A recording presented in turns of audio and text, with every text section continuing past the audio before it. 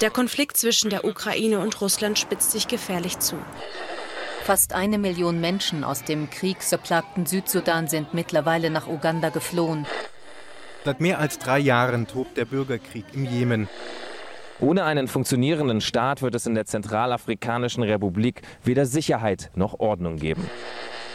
Die Demokratische Republik Kongo. Vor 15 Jahren endete dort ein Krieg, formell. Aber was heißt das schon?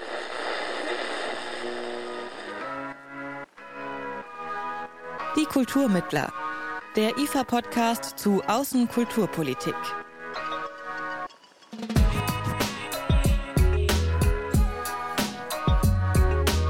Hi, ich bin Jan-Philipp Wilhelm. Schön, dass ihr wieder dabei seid bei Die Kulturmittler.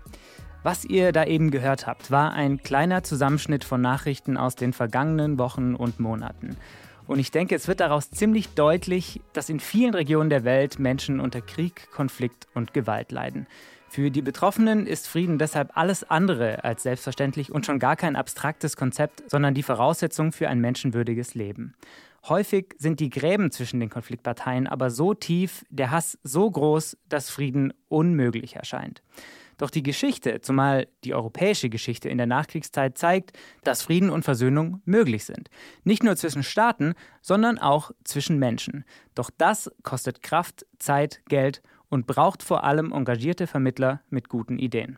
Und genau da kommt die Außenkulturpolitik ins Spiel, denn die hat Mittel, Wege und Methoden, um diejenigen zu unterstützen, die sich in aller Welt für Frieden und Versöhnung zwischen Menschen einsetzen. Heute also im Programm bei Die Kulturmittler Frieden, wie man ihn schafft, Konflikte verhindert und was das eigentlich mit Kultur zu tun hat.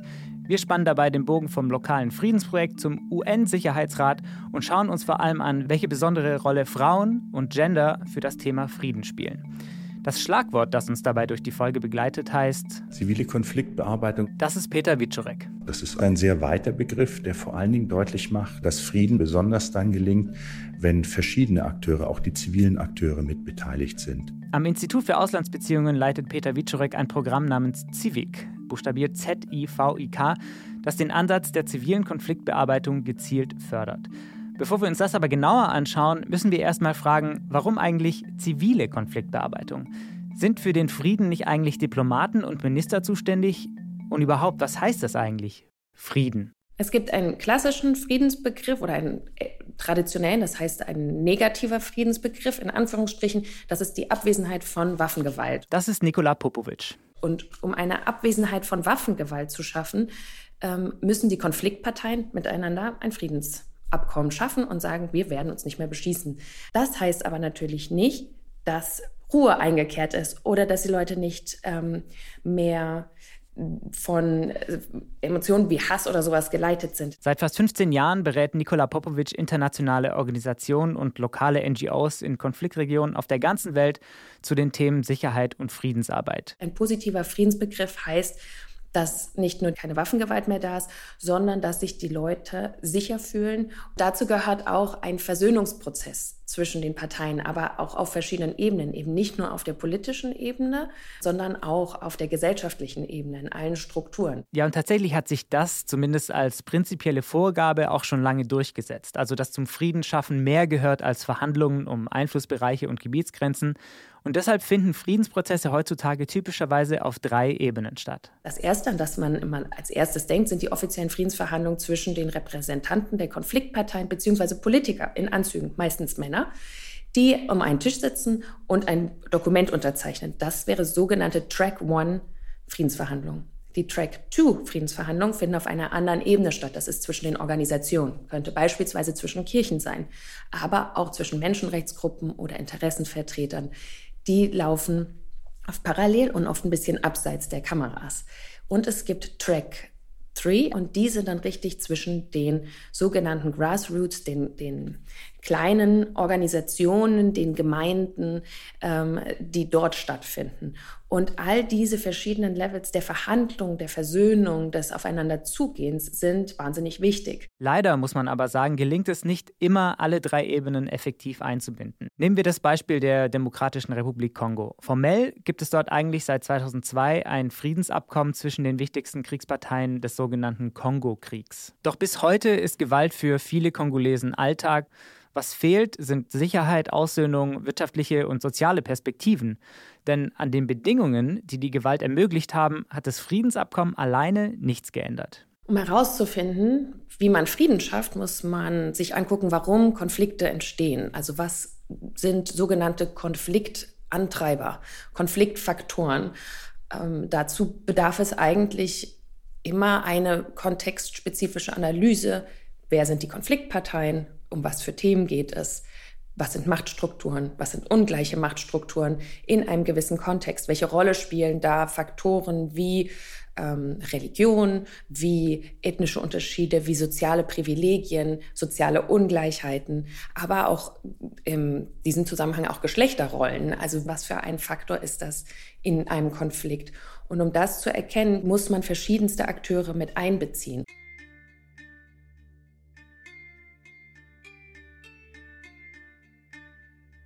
Okay, aber die Frage ist, wer sind diese Akteure? Wie findet man die? Und wie wird aus der Konfliktanalyse dann ein konkretes Projekt für den Frieden? Zurück zu Peter Wittschorek und dem ifa-Programm Civic. Civic ist ein Förderprogramm, das mit Mitteln des Auswärtigen Amtes zivilgesellschaftliche Organisationen weltweit berät und unterstützt und vor allen Dingen auch ihnen die Fördermittel zur Verfügung stellt, damit sie ihre eigenen konfliktsensitiven Projekte planen und durchführen können. Zivilgesellschaftliche Organisationen, konfliktsensitive Projekte, machen wir mal eins nach dem anderen. Zivilgesellschaft ist erstmal, wenn man es weit fasst, alles, was nicht staatlich ist. Dazu gehören die NGOs, also die Nichtregierungsorganisationen.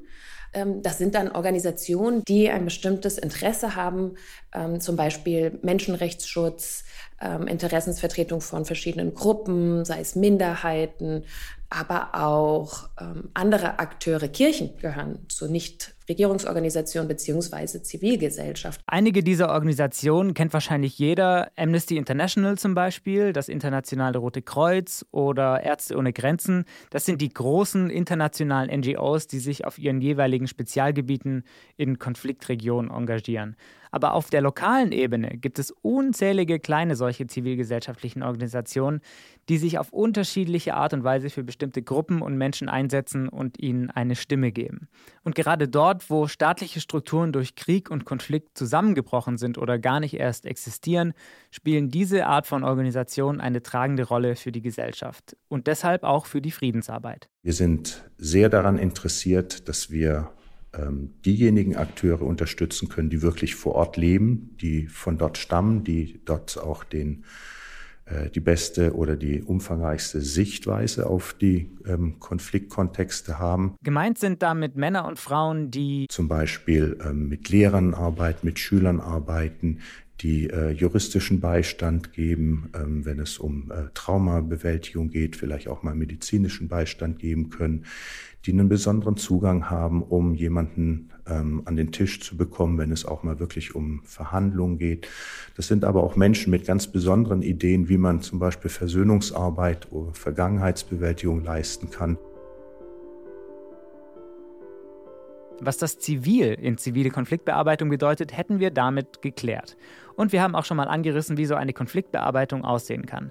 Zu konkreten Beispielen kommen wir gleich, aber erstmal noch müssen wir beantworten, was das jetzt eigentlich alles mit Kultur zu tun hat. Das ist eine große Frage, aber natürlich, wenn man Kultur versteht als Ausdruck von Tradition, Ausdruck von etwas, was vielleicht nicht immer greifbar ist, wie Musik, wie bildende Kunst, wie Theater, da wird ganz viel transportiert und das kann natürlich kann Emotionen hervorrufen, kann Frieden und aber auch Konflikte schüren. Und ich glaube auch, dass das ein ganz wesentlicher Aspekt ist in der Friedensarbeit. Denn Kultur erlaubt uns, die Identität oder kollektive Identitäten und Traditionen zum Ausdruck zu bringen, aber sich auch gleichzeitig anzunähern, dem kritisch gegenüberzustehen und zu reflektieren.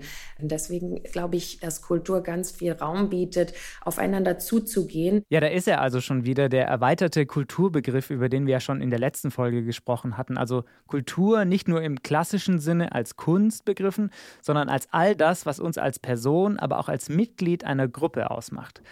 Und weil das in Konflikten eine wichtige Rolle spielt, muss man sich auch in der Friedensarbeit damit auseinandersetzen. Konflikt hat ja sehr viel damit zu tun mit, wir sind die und die Gruppe und identifizieren uns nach den und den Kriterien und das sind die anderen. Und da entsteht erstmal noch kein Konflikt, das hat mit Identifizierungsprozessen zu tun, aber der Konflikt entsteht so langsam, wenn man sagt, wir sind besser als die greifen uns an oder die wollen uns etwas wegnehmen. Und auch Peter Wittschorek betont die wichtige Rolle der Kultur in Friedensprozessen. Auswärtige Kultur- und Bildungspolitik ist immer auch ein Instrument der Friedenspolitik.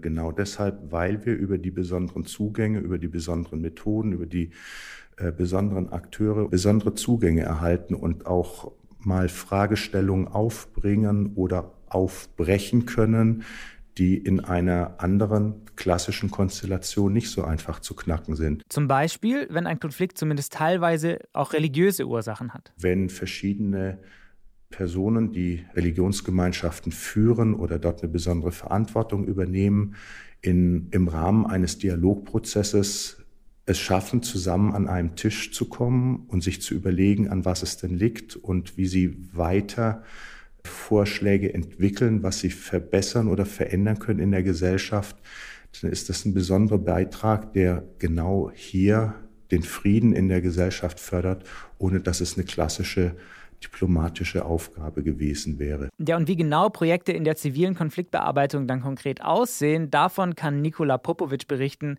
Sie hat nämlich für eine Studie 10 Projekte in verschiedenen Konfliktregionen der Welt untersucht, die alle von Civic gefördert wurden. Zum Beispiel in der Ukraine. Beispielsweise wurde in einem Projekt Kunsttherapie als ein Teil der Traumatherapie, aber auch der Reintegration in eine Gesellschaft, die in einem Friedensprozess ist, benutzt, dass gerade Frauen, die betroffen waren von schwersten Fällen von Gewalt, einen Weg finden, sich auszudrücken, das zu verarbeiten, das Erlebte zu verarbeiten, daraus Kraft zu schöpfen und auch einen inneren Abschluss zu finden und Versöhnung zu finden und daraufhin wieder in einen Beitrag in diesen Friedensprozess hineinzuführen. Ein zweites Beispiel? Ein Projekt, da ging es um Blogs und Schreibarbeit, dass Frauen quasi technische Mittel an die Hand gegeben worden sind, die dazu beigetragen haben, dass so eine digitale Ausdrucksmöglichkeit möglich war, die sich dann Geschichten schreiben konnten in Blogformat. Und das hat natürlich auch sehr viel dazu beigetragen, dass verschiedene Sachen zum Ausdruck kommen. Ja, das klingt vielleicht erstmal trivial, kann aber eine große Wirkung haben. Solche Beispiele sind, glaube ich, sehr, sehr förderlich, weil es sehr viel Raum gibt, verschiedene Aspekte in einem Versöhnungs- und Friedensprozess anzubieten. Einmal das Erlebte zu verarbeiten, die Traumen und das Konfliktpotenzial umzuwandeln in einen Frieden und einen positiven und eine zukunftsblickende Einstellung und dann einen Beitrag zu leisten. Und das hat dann auch eine Wirkung, beispielsweise mit dem Blog, eine Außenwirkung auf andere Akteure. Und das kann sehr schön funktionieren. Was alle diese Projekte, die Nicola Popović für ihre Studie untersucht hat, gemein haben, ist, dass sie sich alle gezielt mit dem Thema Gender und Frauen beschäftigen. Und das hat auch einen Grund, denn in der Friedens- und Konfliktforschung wächst seit einigen Jahren die Einsicht, dass Geschlechterrollen eine ganz zentrale Bedeutung in Konfliktdynamiken einnehmen. Was wird von uns in der Rolle als Mann, in der Rolle als Frau, in der Rolle als und so weiter, in einem gewissen Alter, von einem gewissen sozialen Status, gewisse Glaubensangehörigkeit, ethnische Zugehörigkeit erwartet. Und das heißt dann, von einem Mann wird erwartet, in diesem Konflikt, er beteiligt sich an den Kämpfen, an der Front mit der Waffe beispielsweise. Das ist jetzt sehr stereotypisiert erzählt. Aber einfach, um zu verdeutlichen, dass diese Erwartungen und diese sozialen Rollen eine Komponente hat, die von einer Seite und dem Geschlecht abhängen, aber auch von Alter und von den ganzen anderen sozialen Faktoren, die ich kurz aufgelistet habe. Für die Friedensarbeit heißt das zum Beispiel, wenn wir jetzt annehmen, wir haben Vergewaltigungsfälle von Frauen in diesem Konflikt gehabt, von der einen Seite gegenüber der anderen Seite, um das und das zu bewirken, dann muss das auch in einem Versöhnungsprozess, aber auch bei Wahrheitsfindung angesprochen werden und eine Rolle sein. Denn sonst brütet das auch weiter in den Menschen und wird weitergegeben an die nächsten Generationen. Ja, und was vielleicht nicht jedem klar sein dürfte, dass Frauen in Friedensprozesse eingebunden werden sollten, ja sogar eingebunden werden müssen, ist auch vom UN-Sicherheitsrat so vorgegeben. In einem Papier mit dem etwas sperrigen Titel Resolution 1325, das schon im Jahr 2000 verabschiedet wurde, steht nämlich genau das drin. Dass Frauen ein Recht darauf haben, aber auch sehr viel dazu beitragen können, an Verhandlungstischen zu sitzen. Also das heißt, oft, wenn man Menschen an einem Verhandlungstisch hat, die aus einer ähnlichen Ecke kommen werden, wird viel übersehen. Und ohne jetzt generalisieren zu wollen, aber Frauen bringen oft eine neue oder nachhaltigere Perspektive an den Tisch, weil sie zum Beispiel daran denken, Frieden heißt, dass meine Kinder in die Schule gehen können. Beispielsweise. Ich sage nicht, dass Männer das nicht denken, aber umso unterschiedlicher die Akteure, umso multidimensional die Antworten und umso nachhaltiger die friedensschaffenden Maßnahmen. Ja, und wer jetzt denkt, Moment mal, es ging doch gerade noch um zivile Konfliktbearbeitung, warum sprechen wir denn jetzt plötzlich über eine Resolution des Sicherheitsrats der Vereinten Nationen? Tatsächlich geht beides Hand in Hand. Der Sicherheitsrat ist nämlich das Gremium, das darüber entscheidet, ob etwa in einem Konflikt interveniert wird, in manchen Fällen sogar mit Waffengewalt. Und er legt auch die Richtlinien fest, auf welche Weise darüber hinaus Konflikte bearbeitet werden sollen. Zum Beispiel eben, indem seine Mitglieder fordern, dass ein stärkeres Augenmerk auf zivilgesellschaftliche Akteure gelegt werden soll. Auch die Bundesregierung kann da eine wichtige Rolle spielen. Seit dem 1. Januar diesen Jahres hat Deutschland einen nichtständigen Sitz im UN-Sicherheitsrat. Das heißt, wir als Nation spielen ganz oben mit in dem Entscheidungstreffen über Frieden und Sicherheit. Und da hat Deutschland jetzt einen ganz großen Beteiligungsmöglichkeiten. Da beispielsweise auch sich dafür einzusetzen, dass Zivilgesellschaften Gehör finden, dass sie ernst genommen werden, dass man sie befragt, wie sieht es denn aus in dem Konflikt, dass man Männern und Frauen, die vor Ort sind, auch eine Stimme gibt, dass man sie mit einbezieht in die Resolution. Und das tut die deutsche Vertretung im UN-Sicherheitsrat auch, vor kurzem beispielsweise bei einer Resolution zum Jemen-Konflikt. Womit wir wieder bei Civic wären, dem ifa-Programm, das dann dafür sorgt, dass zivilgesellschaftliche Friedensprojekte auch die nötige Unterstützung bekommen. Und zwar immer dort, wo es gerade am meisten benötigt wird. Civic fördert, wie auch das Auswärtige Amt allgemein, weltweit die Projekte. Und natürlich kommen dabei immer wieder besondere Regionen in den Fokus.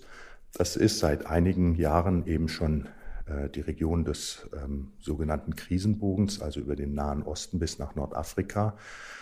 Und eine zweite große Region, geografisch groß, aber auch was die Komplexität der verschiedenen Konflikte und Konfliktursachen und auch Lösungsmöglichkeiten angeht, ist Subsahara-Afrika. Das schließt aber andere Regionen keinesfalls aus.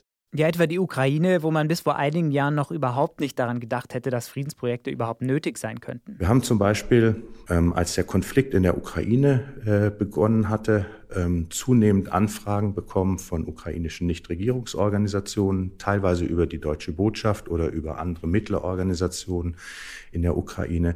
Sie möchten sich engagieren und sie bräuchten dazu Beratung und auch Finanzierung. Wir haben uns mit diesen Organisationen an den Tisch gesetzt. Meistens ist es der virtuelle Tisch, Projektideen mit ihnen beraten, überlegt, welche Finanzierungsmöglichkeiten wir anbieten können.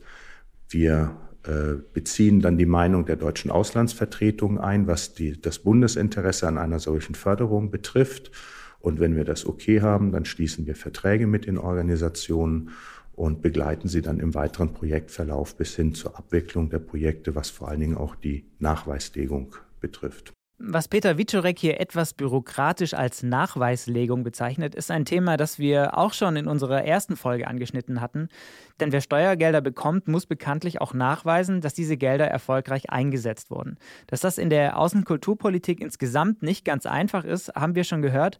Aber wie ist das eigentlich in der zivilen Konfliktbearbeitung? Oder anders gefragt, Wie misst man eigentlich Frieden? Die Gegenfrage müsste lauten, wie messen Sie Frieden in Europa und ab wann haben Sie ein friedliches Europa festgestellt? Und das fängt nicht nur damit an mit der Frage, was genau ist Europa und was ist dann ein friedlicher Prozess, sondern welche Jahreszahlen bewegen wir da auch? Ich will damit sagen, die Messbarkeit mit ganz klaren Indikatoren, was Frieden angeht, Friedensarbeit angeht, ist so nicht möglich, ist nicht fassbar. Im Rahmen einer Projektförderung sind natürlich immer Ansprüche zu stellen, dass bestimmte Maßnahmen und deren Wirkungen geplant und auch gemessen werden können. Über einen längeren Zeitraum, über einen größeren oder in einem größeren Umfang müssen wir uns aber davon verabschieden, zu glauben, dass wir das alles so einfach messen können. Auch Nicola Popović warnt davor, sich in der Friedensarbeit zu sehr auf Zahlen und Indikatoren zu verlassen. Also sowas wie zum Beispiel das Sicherheitsempfinden ist ein wesentlicher Faktor in Konflikt und Frieden, der einen großen Unterschied macht. Aber Sicherheitsempfinden zu messen, ist gar nicht so einfach. Um das zu verstehen, hilft ein Gedankenexperiment. Man kann das auch immer zurückdeklinieren für einen selber. Was heißt Sicherheit und wo findet Sicherheit statt? Wann fühle ich mich sicher oder wann bin ich sicher?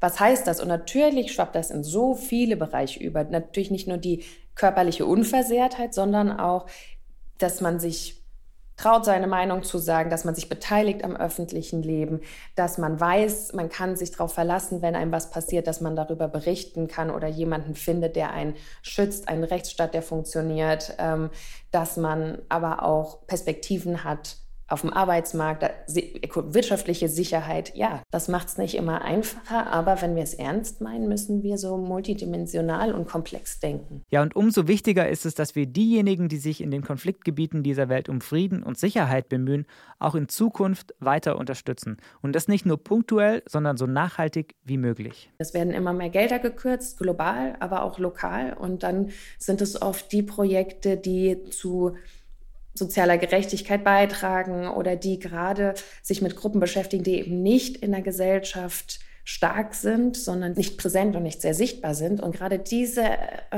Organisationen leben oft sehr prekär. Und ich denke, dass gerade wenn es um Frieden geht, das muss längerfristig gedacht werden. Konflikte eskalieren, aber da steht ein langer Prozess dahinter. Und deswegen, um das zu überwinden, muss man auch langfristig planen. Das kann man nicht in 6 Wochen Schnellprojekt irgendwie lösen, sondern da geht es ja um eine Versöhnung, aber es geht auch um einen nachhaltigen Aufbau von Beziehungen, die dann wieder funktionieren. Ja, und mit diesem Appell von Nicola Popović sind wir auch schon am Ende dieser Folge angelangt. Zeit also, um einmal zusammenzufassen. Wir haben gehört, dass es für den Frieden mehr braucht als Abkommen und Verträge. Wir haben darüber gesprochen, wie sich zivilgesellschaftliche Organisationen auf internationaler, vor allem aber auch auf lokaler Ebene für Frieden einsetzen. Und wir haben darüber gesprochen, wie die große Politik, ob im UN-Sicherheitsrat oder durch Förderprogramme, diese Menschen bei ihrer Arbeit vor Ort unterstützen kann.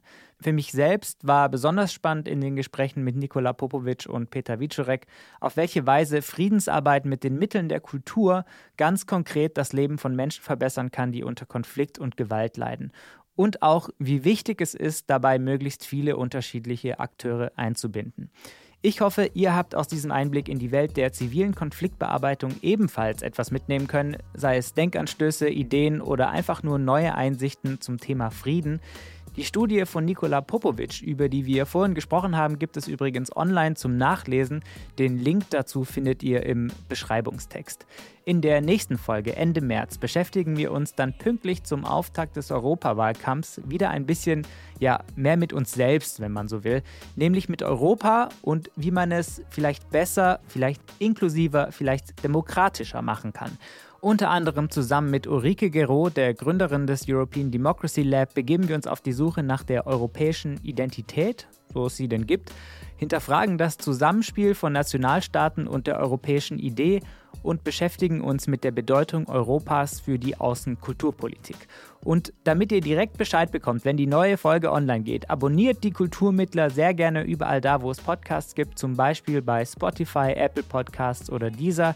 Ich bin Jan-Philipp Wilhelm, sage vielen Dank fürs Zuhören, tschüss und bis zum nächsten Mal. Die Kulturmittler, der ifa-Podcast zu Außenkulturpolitik.